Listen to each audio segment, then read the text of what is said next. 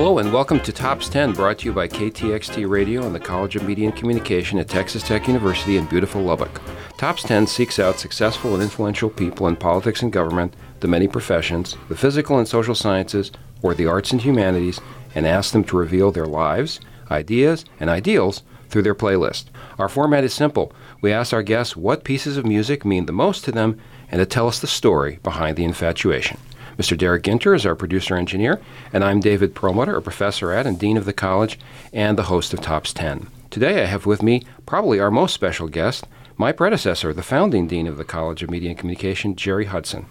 Jerry Hudson has had a long and storied career in media and communication, administration, and teaching and research. You're co-author of 50 papers, 6 book chapters, 28 other publications, and many refereed and popular as well. Now, you had a lot of experience as well, Jerry. You were in commercial broadcasting. So were you on air? I was a rock and roll disc jockey for several years. That's what right. I thought I was going to be for the rest of my life. And I found out there wasn't very much money in it. So I went into advertising, sales, and television. So when you were a disc jockey, this was what era? 60 through 72.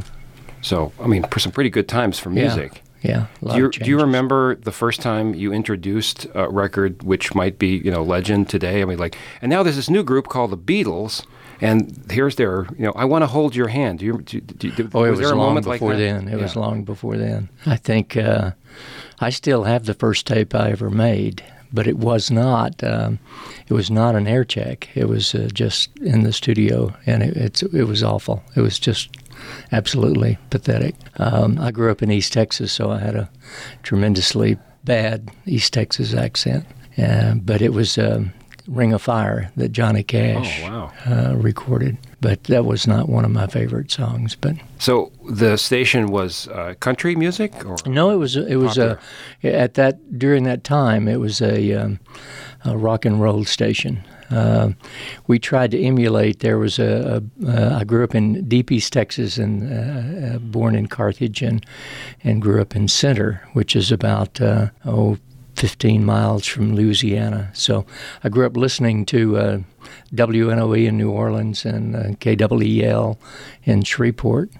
And so those were the stations that I like to listen to. Sometimes we could hear Wolfman Jack at XERF, and so those were the top disc jockeys that we tried to emulate and copy a lot.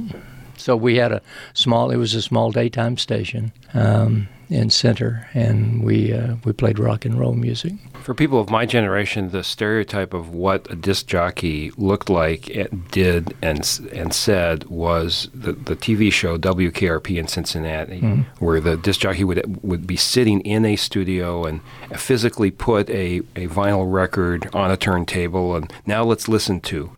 Was that pretty much the logistics of the time? And I remember growing up in high school, they used to bring some of the athletes in and interview us on the radio, and there was a guy named Jack Bell, and they had a large stand-up console and an old Collins control board, and they had reel-to-reel tapes. They had 4 reel-to-reel tape machines that they played commercials on, so they were all on a pegboard about 6 to 8 feet behind the console. So Jack would drag the microphone similar to this one, but it was the old ribbon microphone, and pull it back and take a reel-to-reel tape, cue it up while he was talking to us, and then play the commercial on the reel-to-reel tape. And I sat with amazement saying, man, that is talent. That's what I want to do. So you remember the very first song, Ring of Fire, that you introduced. Mm-hmm. And but it was not on the air. It was not on the air. Yeah. Do you remember what your first set on the air was about? I don't. But they were contemporary songs. They were rock and roll songs that I guess Elvis Presley, Little Richard, the Platters, Johnny Mathis, all of those. Had the singers. top 40 format come in at that time? Yeah. I know Gordon McClendon is, started in Texas, and there's a whole connection to him, and he invented the top 40 format. So were you sort of rotating? Well, he and a guy named Stars were responsible for the top 40, and there's always been a debate about who created it. But I think Gordon was the one who coined the phrase, and I think he went around a jukebox and counted the number of times a record had been played and found that there were 40 records mostly that people wanted to hear. And so he said, if they play that on jukeboxes, then we'll play it on the radio. Now it's assumed that disc jockeys, whatever are left of them, don't have a lot of volition about what they play. But at that time, did you just get a list and you were told to play this, or did you have some choice on your own? We had, at that time, there were not that many women singers, artists. And so we had a rotation that, let's say, the top 10 or the top 40 that we had, and then we had classic records that we could play. So we had a sheet. In this hour, you were supposed to play one of the top 10, and then you had a choice of one of the top 40 that you had, and then you had to play a female artist, and then a classic artist, and so it rotated. And it depended also on the speed. So some were classified as 1, 2, 3, and 4. 1 would be really fast, 4 would be really slow, like Johnny Mathis and the Platters probably would be a 4, so that you didn't have a lot of fast songs back to back or a lot of slow songs back to back. Wow, there's a lot of thought into the sort of totality of it. Was that at that time? Was there the idea of like the morning drive or like segments of the day where people had maybe a different expectation of what kind of music? Exactly. Faster after 3:30 when school was out, when the kids got out of school. But I remember I worked for one radio station, and they had what was called the Drake format. And the Drake format was there was never supposed to be any talking without music behind the disc jockey. So you outroed the record and you introed the record over music, and then there were musical jingles and things. So just me sitting talking was not allowed. And one of the radio stations I worked for in Amarillo was called Kix, and we had to say, it was K-I-X-Z, so you had to say Kix, K-I-X-Z, Kix Country, a certain number of times an hour. So you got where everything was Kix or K-I-X-Z, and it was obviously to promote ratings so that people, if you listen for an hour. The man who was responsible for the national chain would come in and record you at night, or he would record you during the day. He would spend 2 days there recording everybody, and he would come in and say, well, now look, last night between 7 and 8 o'clock, you only had 10 KIXZs, and you were supposed to have 13. So you're going to have to improve on that a little bit. It was a complicated job. Yeah, it was. I think it prepared you for university administration. We're good. Now, Jerry, a lot of our guests have talked about the first major musical experiences they had were in church. And you told us that Amazing Grace, which is a song we've heard before on this show, was the first solo song I sang in church at the age of 11. So were you a choir boy? No. I was in a church, a Nazarene church, and it was a very small church in Carthage. And we had 3 or 4 young people who liked to sing. So I think the pastor wanted us to participate. And he had 2 or 3 of us sing songs each week, or one a week. So I was selected the first time. I was very nervous, and then after about halfway through the song, I said, "This is great. I'm going to be a preacher." My mother wanted me to be a preacher, and my son has since then said, "Well, she got her wish. I think I've heard a sermon from you every day for the first 21 years of my life." And I know that's used a lot in funerals. But I really like that song because it was slow, and you could have a lot of opportunities to use your vocal talents there. Amazing grace, how sweet the sound that saved a wretch like me. I once was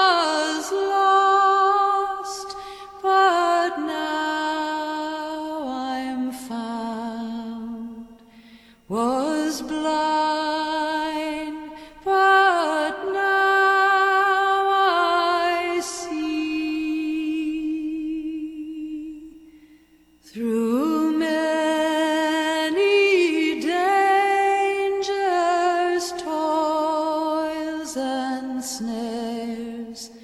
We have already come. 'Twas grace that brought us safe thus far, and grace will lead us home. Amazing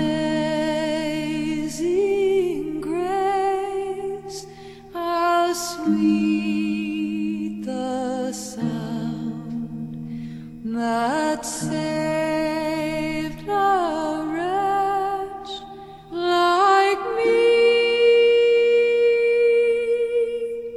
I once was lost, but now I'm found. Was blind, but now I see. Music was related to your first thoughts about a career. Did you ever toy with the idea of becoming a preacher, or was it more your parents' thought? My mother wanted me to be a preacher, but I thought at one time that would be a cool thing to do when you're 10, 11. You get all the attention, and I guess I had visions of being, a person who could speak and people would listen to you. And then I had children. I found out that they didn't listen to you at all. And faculty. No. Yeah, true. No.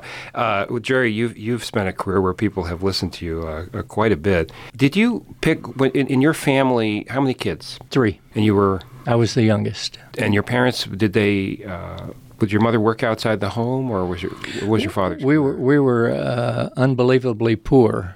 We lived about 3 miles outside of Carthage, which was the country at that time. And I now see where there were times in the latter 1800s where there was electricity in the major metropolitan areas. And there was electricity in Carthage, but REA had not come to our part of the country or the county. So there was a period of time where we had no electricity. So my mother did not work outside the house. She was a homemaker and did a lot of... and that was incredibly laborious.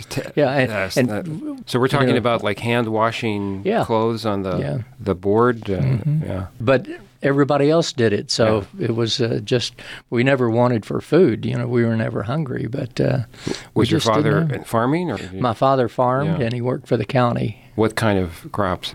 We grew some cotton and some vegetables, but corn and cotton were the two major. So you also subsisted. You also ate what you grew, and you had some animals too, or some we had some cows and pigs and things like that. Did you ever think about farming as a career? No, absolutely not.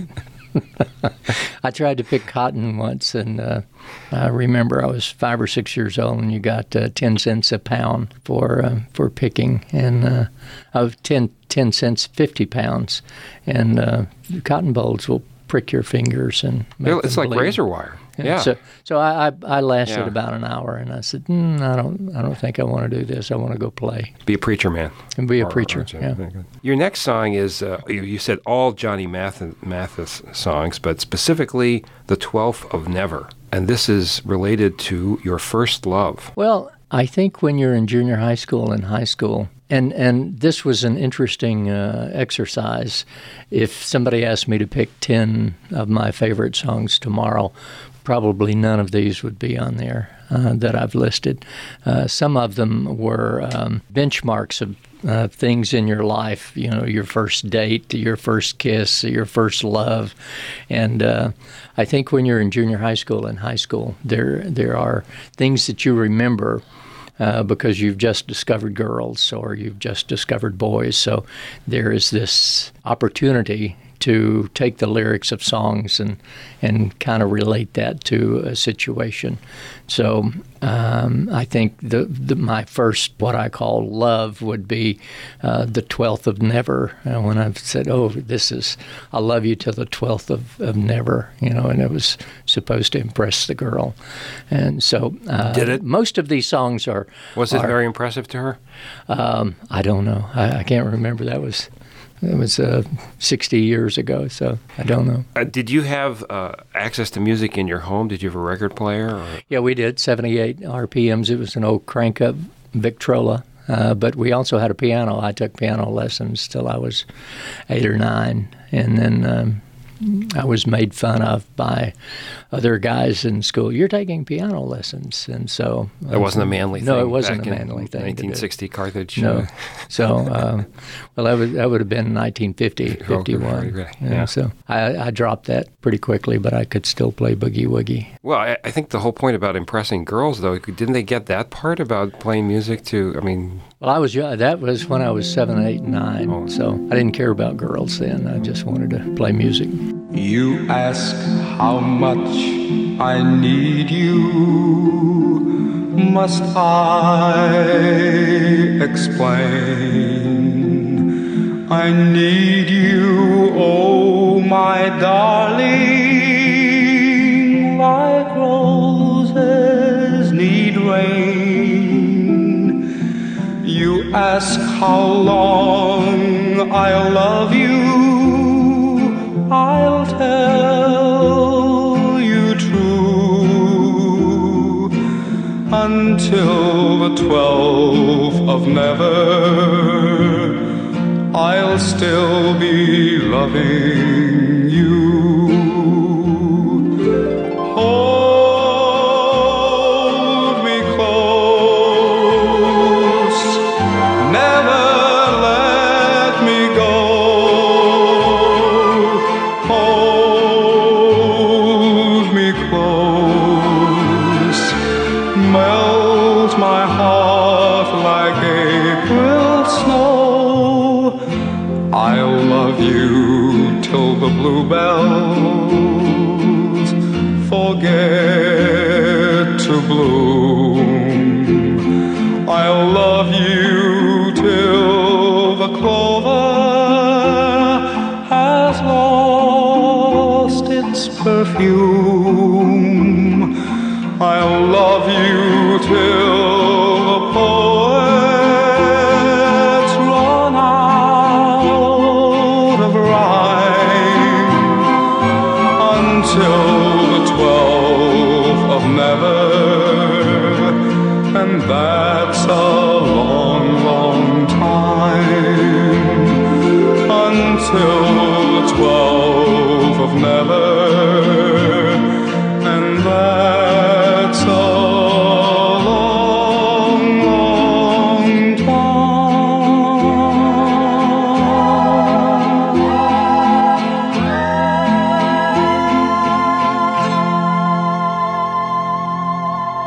Your next song is Ray Charles, I Can't Stop Loving You, 1962, and you say this is one of the first long songs that gave disc jockeys the opportunity to go to the bathroom, which I guess was a pretty significant thing since you were on the air. How many hours would you be on the air, like on duty? Anywhere from 4 to 6, depending on...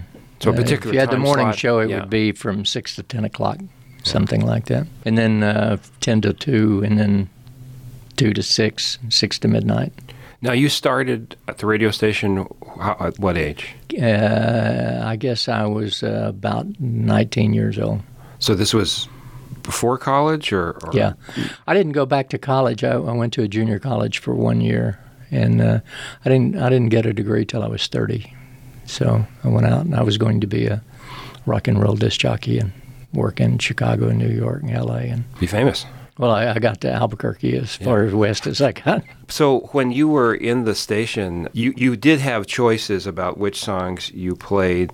Did you get requests from listeners as well? You did it. If you were a disc jockey at night, you did. And I think in small communities, it's important to get people involved. You want to get them listening, especially secretaries who work in the office. You want the radio to play. if the radio is playing, then you have more opportunities for people to hear contests and things going on to increase your share of audience. And so, we did honor some requests, especially during day when secretaries called in. But I never participated in a dedication. Such and such called in and want to dedicate this song. Not even to a girl that you were trying to date? No. Sally, this one's for you? No. No. Okay. No. I think most of the songs then were like 2 minutes long. So most of the songs were very, very short. During my period of time, 45 RPMs were the main source of music that we had. But on the Ray Charles song, that was 4 minutes long, and so that really gave you a chance to go to the restroom. And if somebody was in the studio, you could talk to them for a little bit longer time than just 2 minutes, because you were constantly trying to answer the phone and play commercials, get ready for the next record. And 2 minutes is not very long. Probably contributed to its longevity and popularity than disc jockeys to say, okay, finally we got a song where we can take a bathroom break. That's great. But Ray Charles, that song was recorded a lot. It was on the flip side of a Don Gibson song, and so Ray Charles recorded it. And when I played it, it was on an album. It was not a single at that time. It was an album. Ray Charles Sings Country and Western. Born to Lose was also on that album. So those were good songs. I like those. I can't stop loving you. I've made up my mind to live in memories of the lonesome time. I can't stop wanting you. It's useless to say, so I'll just live my life dreams of yesterday. Those happy hours that we once knew, though long ago, they still make me blue. They say that time heals a broken heart, but time has stood still since we've been apart.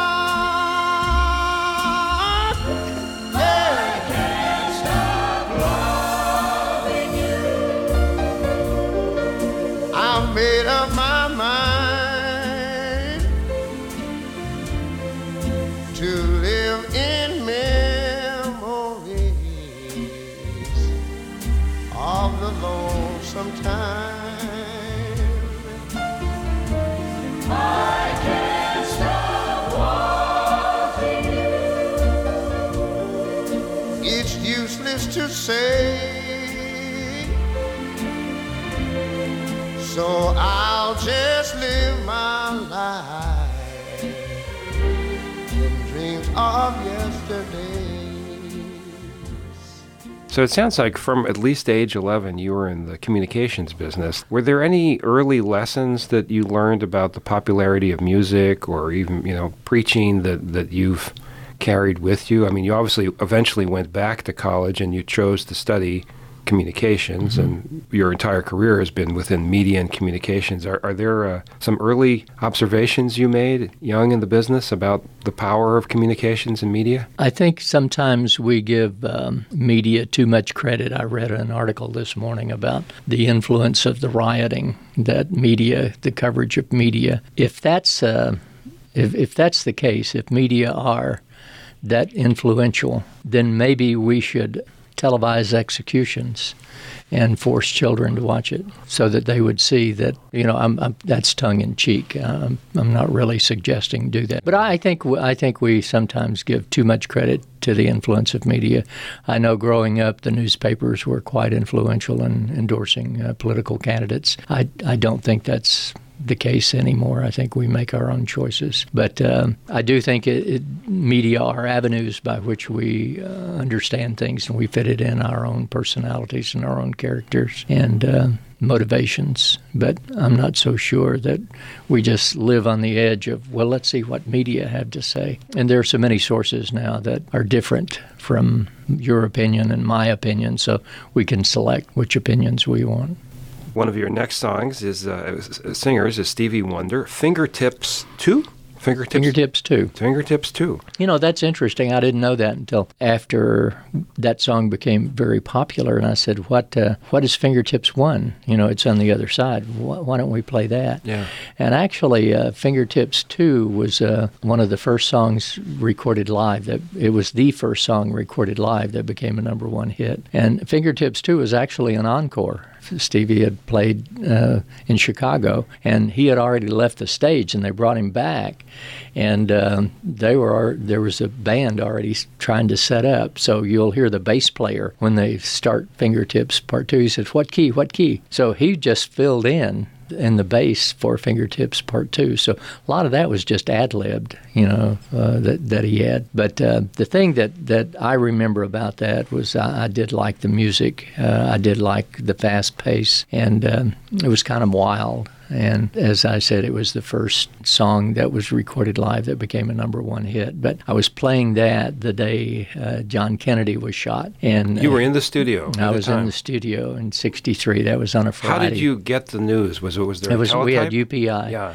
And there used to be a bell that would... For our younger listeners, this is essentially a machine that typed out electronically news. Like an old typewriter that had folded paper, big boxes of folded paper. Yeah. And if there was something, a bulletin or something that was important, the bell would ring. And the bell was just ringing, ringing, ringing. And so I went back and looked, and the first, if I recall correctly, I think the first thing that came across, it said, "Shots fired at the president," or "The president has been shot," just very simple. And I said, this got to be a joke. It's a joke. And so the bell kept ringing, and finally... Now, Carthage is how far from Dallas? Well, I was in Henderson. I was working in Henderson at that time. Henderson, I'm going to say it's about 220 miles from Dallas. So not that far in Texas distance, No. I guess. You were aware the president was in Texas. Yeah. So it was a news story there. You saw the first reports. I think that was the first reports. The president shot, and then, of course, the terrible news came. Were you reading this on air as it came in? Well, I did. After I wanted to double check, and so there was somebody else in the station, and I said, "Keep checking on this to make sure." And then I called the program director and said he had already seen it on television, so he said, "You need to get some slow music, some instrumental music, some any record that you can find that has slow instrumental music to it." So that's what we did. We began playing, so we didn't play any rock and roll music at all for 6 or 7 days. So I got off at 6 o'clock. I was working the afternoon shift at that time, so I got off at 6 o'clock, and I had Saturday off, and I came back to work at noon on Sunday. And then, Lee Harvey Oswald was shot at 12:30. And so I'm saying, my gosh, the world is coming apart. And so we didn't get to play any rock and roll music for more than a week. It was pretty solemn, and it was a very dramatic era.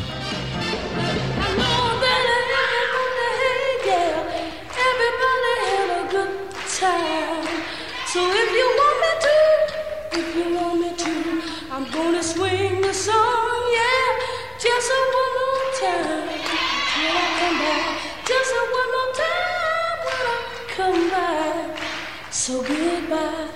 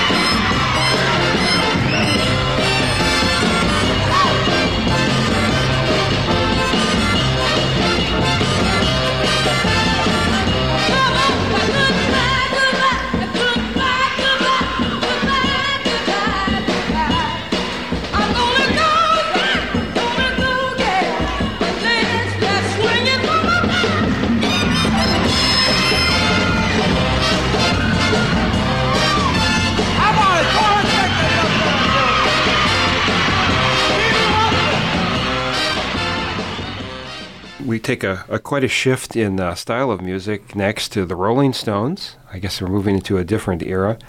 A lot of times when people talk about the 60s, those, I mean, I was born in the 60s, but those who live in the 60s talk that, the early 60s were really the continuation of the 50s, and what we think of the 60s, the sort of riot, revolt, revolution, really didn't begin until the mid-60s. Mm-hmm. And so, but the Rolling Stones were certainly indicative of a change in music of the time.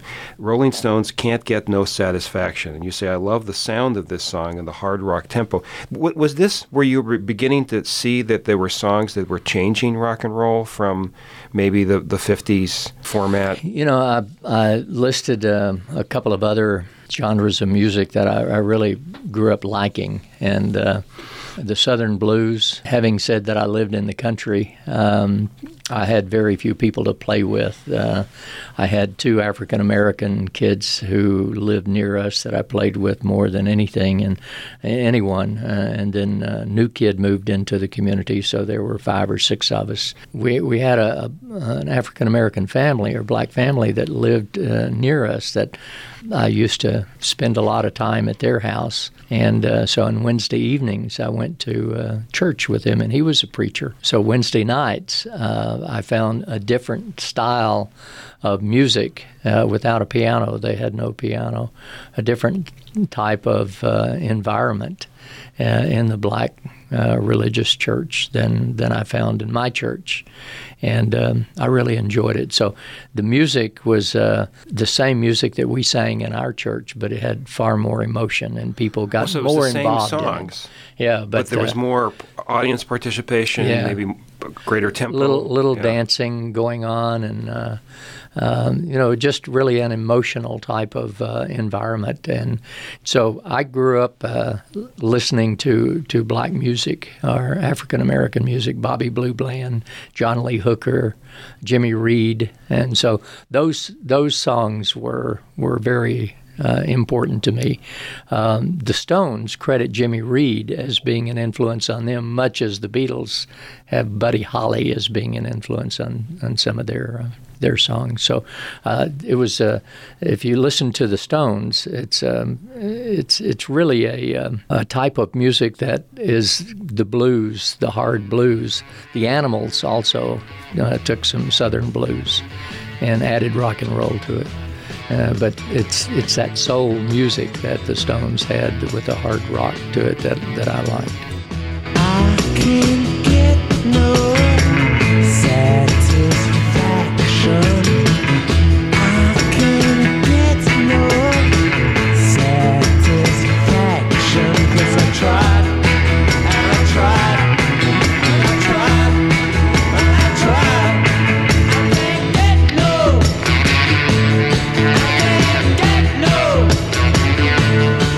When I'm driving in my car.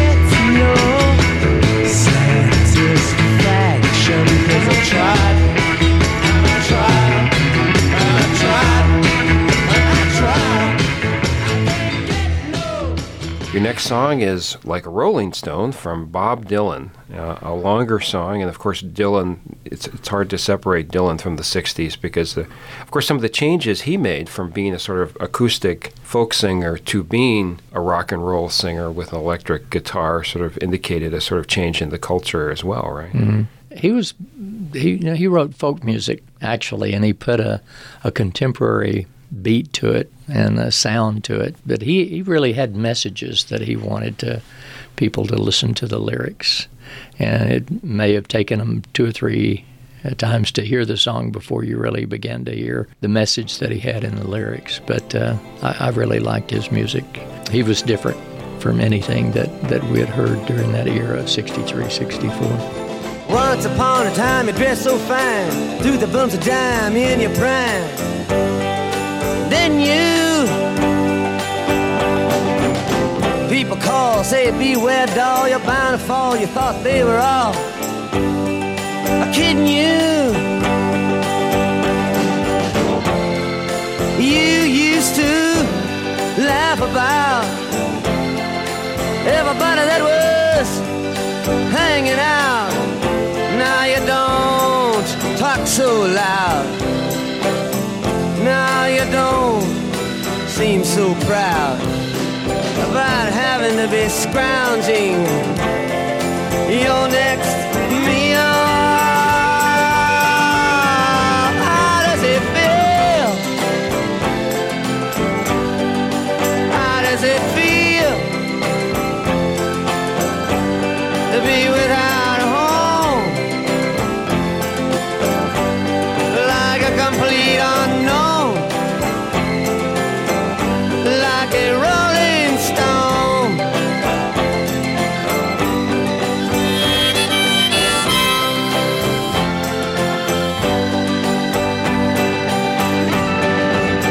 Oh, you've gone to the finest school, all right, Miss Lonely, but you know you only used to get juiced in it.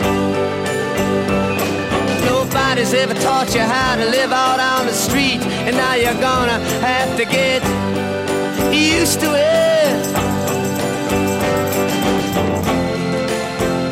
You say you never compromise with a mystery tramp, but now you realize he's not selling any alibis as you stare into the vacuum of his eyes and say, do you want to make a deal?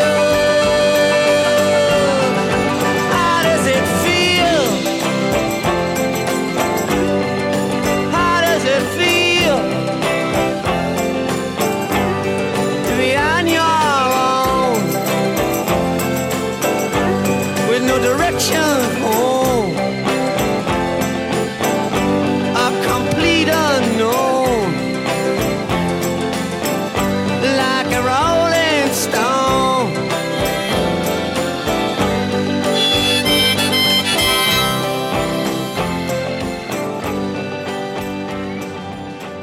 Your next song is The Beatles, another icon of the 60s and 70s. Hey Jude, 7 minutes and 11 seconds. Love the length, but also best the sound and the lyrics. I guess you introduced the Beatles to your listeners, too. Yeah. The early Beatles songs I just didn't really get into. I know they were very popular, but if you compare the Stones sound with a lot of noise and up-tempo, the Beatles were kind of thin. You know, they were, yeah, you know, that type of song. It actually was very hard to predict what they would become, these great songwriters, and from I Want to Hold Your Hand and She Loves You, yeah. I mean, they easily could have disappeared and been, you know, the Dave Clark Five or something. But if you listen to their songs, all of them, what's so unique about the Beatles, I think, is that none of them sound alike. They're all different. But I enjoyed their later music, than some of the early songs that they had. I think Hey Jude was starts out with, you know, kind of a slow tempo, and I like Paul's voice, and so and then it gets pretty wild at the end. So I like that. Hey Jude, don't make it bad. Take a sad song and make it better. Remember to let her into your heart. Then you can start to make it better. Hey Jude, don't be afraid. You were made to go out and get her. The minute you let her under your skin, then you begin to make it better. And anytime you feel the pain, hey Jude, refrain.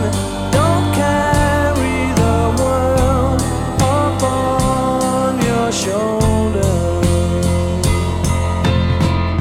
For well you know that it's a fool who plays it cool by making his world a little colder.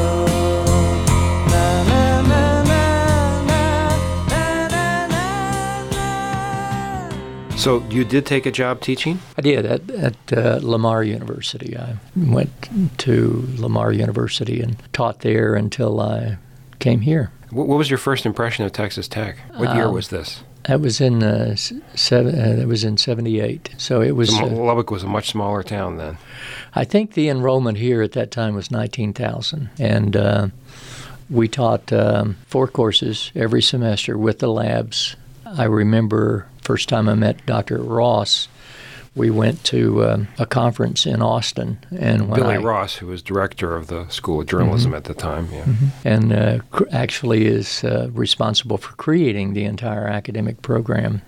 He was in the College of Business, and they kicked advertising out of business, and so that's when they formed the Department of Mass Communication in 1970. But coming from Lamar to Tech, I thought, okay, I'm now in big time.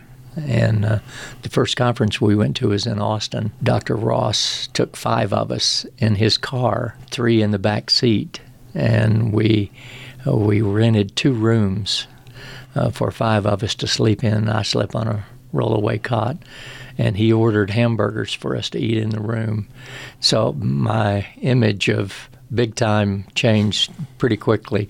But Dr. Ross was a person who wanted to make sure that we participated, and he was building a good program. And he wanted us to share in some of the things that he felt were important to us to show what we were doing to other with our program to other colleges and universities. So it was important that we were visible during that period of time. Boy, there was just no money whatsoever. And so I thought, well, big time is at a big time school, but it doesn't necessarily mean that it's big time. Were you making more money as a disc jockey or as a professor?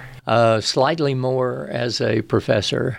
By that time, when I went into teaching, I was in television, so I was doing sports and radio.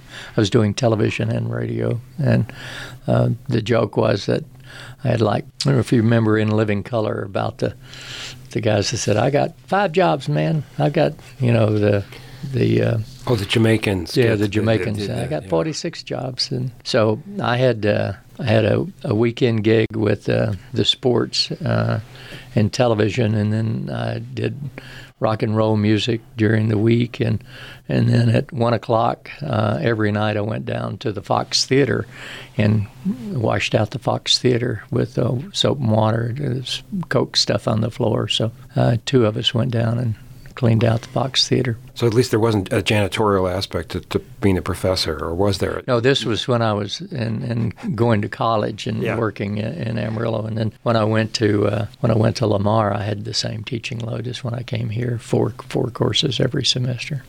Jimmy Reed, Big Boss Man.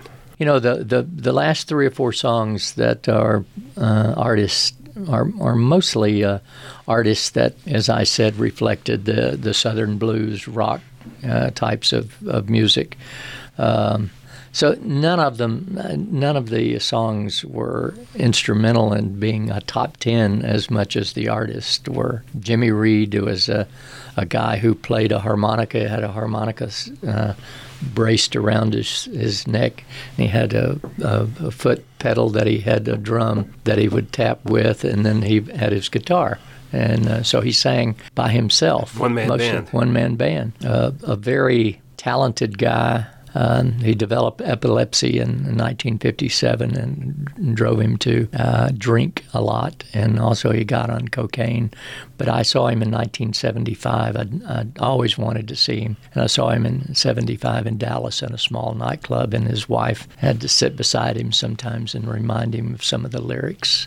But he didn't perform the songs as he did on record. He would maybe forget and repeat some of the same lyrics over and over. But the audience didn't mind. No. He was very talented, but it was sad to see him in his latter years of his life because he was so talented. As I said, the Stones took a lot of his song, Hey Boss Man, Baby What You Want Me to Do, Bright Lights, Big City, and it was just a very slow-paced song that you could follow and had really good lyrics and good beat to it.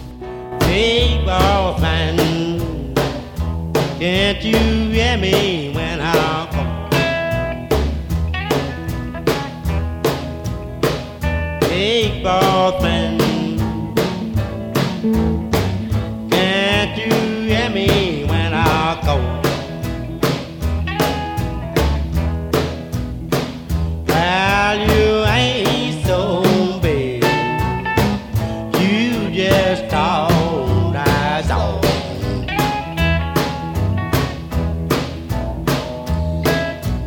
Got me waking, boss man, waking around the fire. I want a little rain of water, but you want that Jimmy Star, big boss man. Can't you hear me when I call? Well, you ain't so big, you just told us all.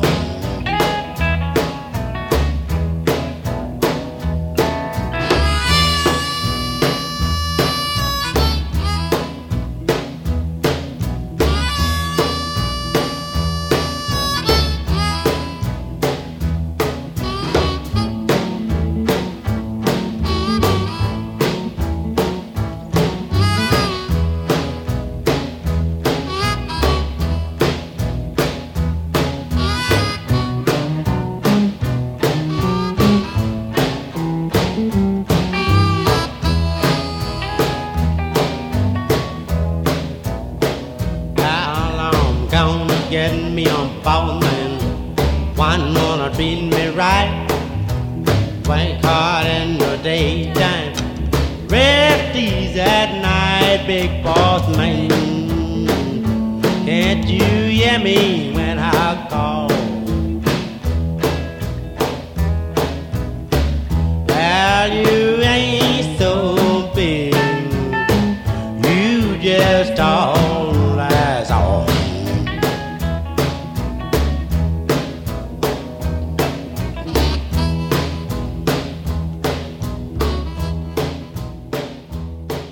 Your next singer and song is Chuck Willis, C.C. Rider. Chuck Willis died when he was 30. He had stomach surgery, had ulcers, but during the short period of time. And he knew that he was going to die when he recorded Hang Up My Rock and Roll Shoes. But during the 50s and the early 60s, the saxophone was a major instrument that was played. You may remember many of the Platters and some of the groups had saxophone players in the 50s and early 60s. But he really did emphasize the saxophone. So What Am I Living For? The Stroll, C.C. Rider. C.C. Rider was actually a song that was written in 1924, and it was basically a song that a guy had fallen in love with a woman who was a prostitute, and so they referred to them as easy riders, during that era. And so they changed it to C.C. Ryder. So if you listen to the songs, the lyrics of that song, it's C.C. Ryder. See what you've done, heartbroken, you've broken my heart. But unless you knew that about the song, it just sounds like the guy was jilted, that he fell in love with somebody and she kicked him out, and he was still wondering around what he was going to do. So that was in the 50s also. So you had the songs that made you fall in love and that you used, and then romances in high school last a couple of months, and then you move on to somebody else, or you think you're in love again. So then for the short period of time you say, oh, I'm heartbroken, I'll never be the same. So that song was there. Yes, see, Ryder, God, see what you has done. See, Ryder, see what you has done. Girl, you made me love you. Now your man has come. Well, I'm going away, baby, and it won't be back to fall. Yes, darling, going away, baby, won't be back to fall. If I find me a good girl, I won't be back at all.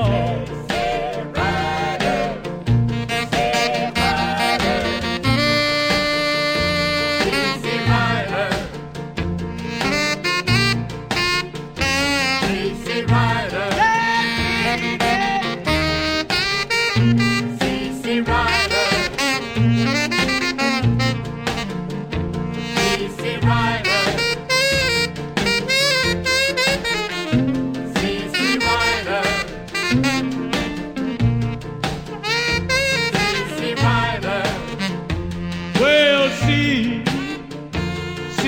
Ryder, girl, the moon is shining bright. Lord, Lord, see, Ryder, the moon is shining bright. If I could just walk with you, everything will be all right.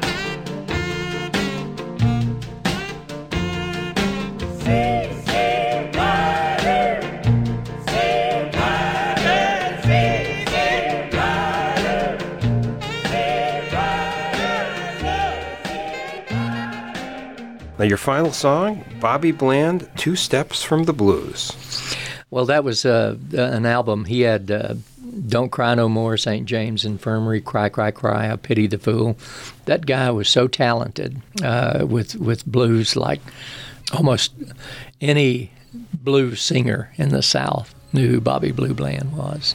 And or at that time, he lived in Memphis and played a lot on Beale Street. That's where the blues, it's a different type of blues, but a lot of gospel in some of his background. 1 month from the day I first met you, your promises proved to be untrue. So step by step, I've been a fool. Now I'm just 2 steps from the blue. The reason we didn't get along was telegrams and telephone. One bring bad news, the other rendezvous that keeps me 2 steps from the blue. Here's a chance to be loved or be lonely. My heart awaits your call. I know it's better of love lost and to never had love at all. So, darling, let's try to make amends. And if it should fail, let's try again. Oh, it makes no difference what you say or do. I'm so forgiving, I'm so forgiving, and I can't go on living 2 steps from the blue.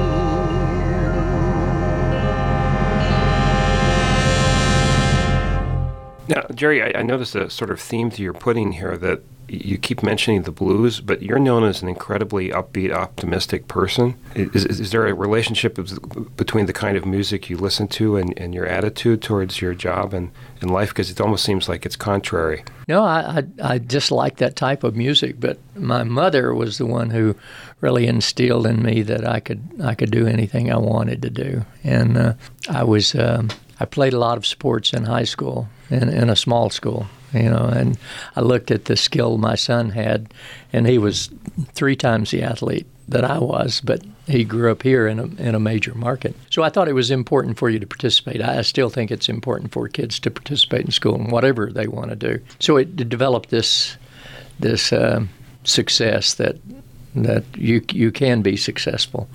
And so I guess if anything, if that's where I get my motivation, that you can. I played all 4 sports, and you were expected to play all 4 sports when you're in high school in a small, New Deal and Abernathy and Leveland, some of those places that you see the same kids playing all of the sports. Wasn't necessarily good at all of them, but I enjoyed it. So, but the blues, I just love the blues. And I want to mention one song, my one of the song that I really have a relationship with, and that was a song that Anne Murray had, Save This Dance for Me. And it's kind of the answer to Save This Last Dance for me. When my wife and I were dating, she liked that song, and so she decided that was her song, and so I put that in there, and that is one of my favorite songs. Well, we'll make that year 11. Jerry, you can break any rule you want. This is your college, so we'll break our only 10 rule for you and put that as number 11. Jerry, I want to say that, so I've been dean now for about a year and a half at the time of this recording, and I've met sat down with hundreds of alumni, and so all of them, of course, remember you in some fashion, but I think they also remember the spirit and the culture that you helped build here. I've heard from so many alumni about how the Texas Tech student is recognized in the workplace as being a different sort of creature, that there's a certain work ethic, a roll up your sleeves, like you may not think I'm the best, but I'm going to prove it to you. And employers love that, even if they're UT Austin grads or SMU people themselves. And I think that certainly comes from the people who happen to matriculate at Texas Tech. It comes from the faculty, but culture also comes from the top. And your 30 plus years of leadership have contributed to making thousands and thousands of people's lives better. So, we have the thanks of a grateful nation for all the time that you've spent building this wonderful institution. Well, thank you. You're very kind. I have to admit that I had a predecessor who had the same type of relationship with his students, and that type of attitude, that type of recognition among students and their success was developed long before I got here. And I think Billy Ross is the one that started that, his faculty that he had that initially developed the program. So they were 8 years old when I came here. Billy was such you talk about somebody that's positive and somebody who is motivated to succeed. That's Billy Ross. So I had a great mentor. We happened to have some great faculty who also had the same type of motivation to make sure students were preparing themselves for careers and do whatever you need to do to be successful. Absolutely. Well, thank you very much, Jerry Hudson. And we will sign out listening to Anne Murray. Together it feels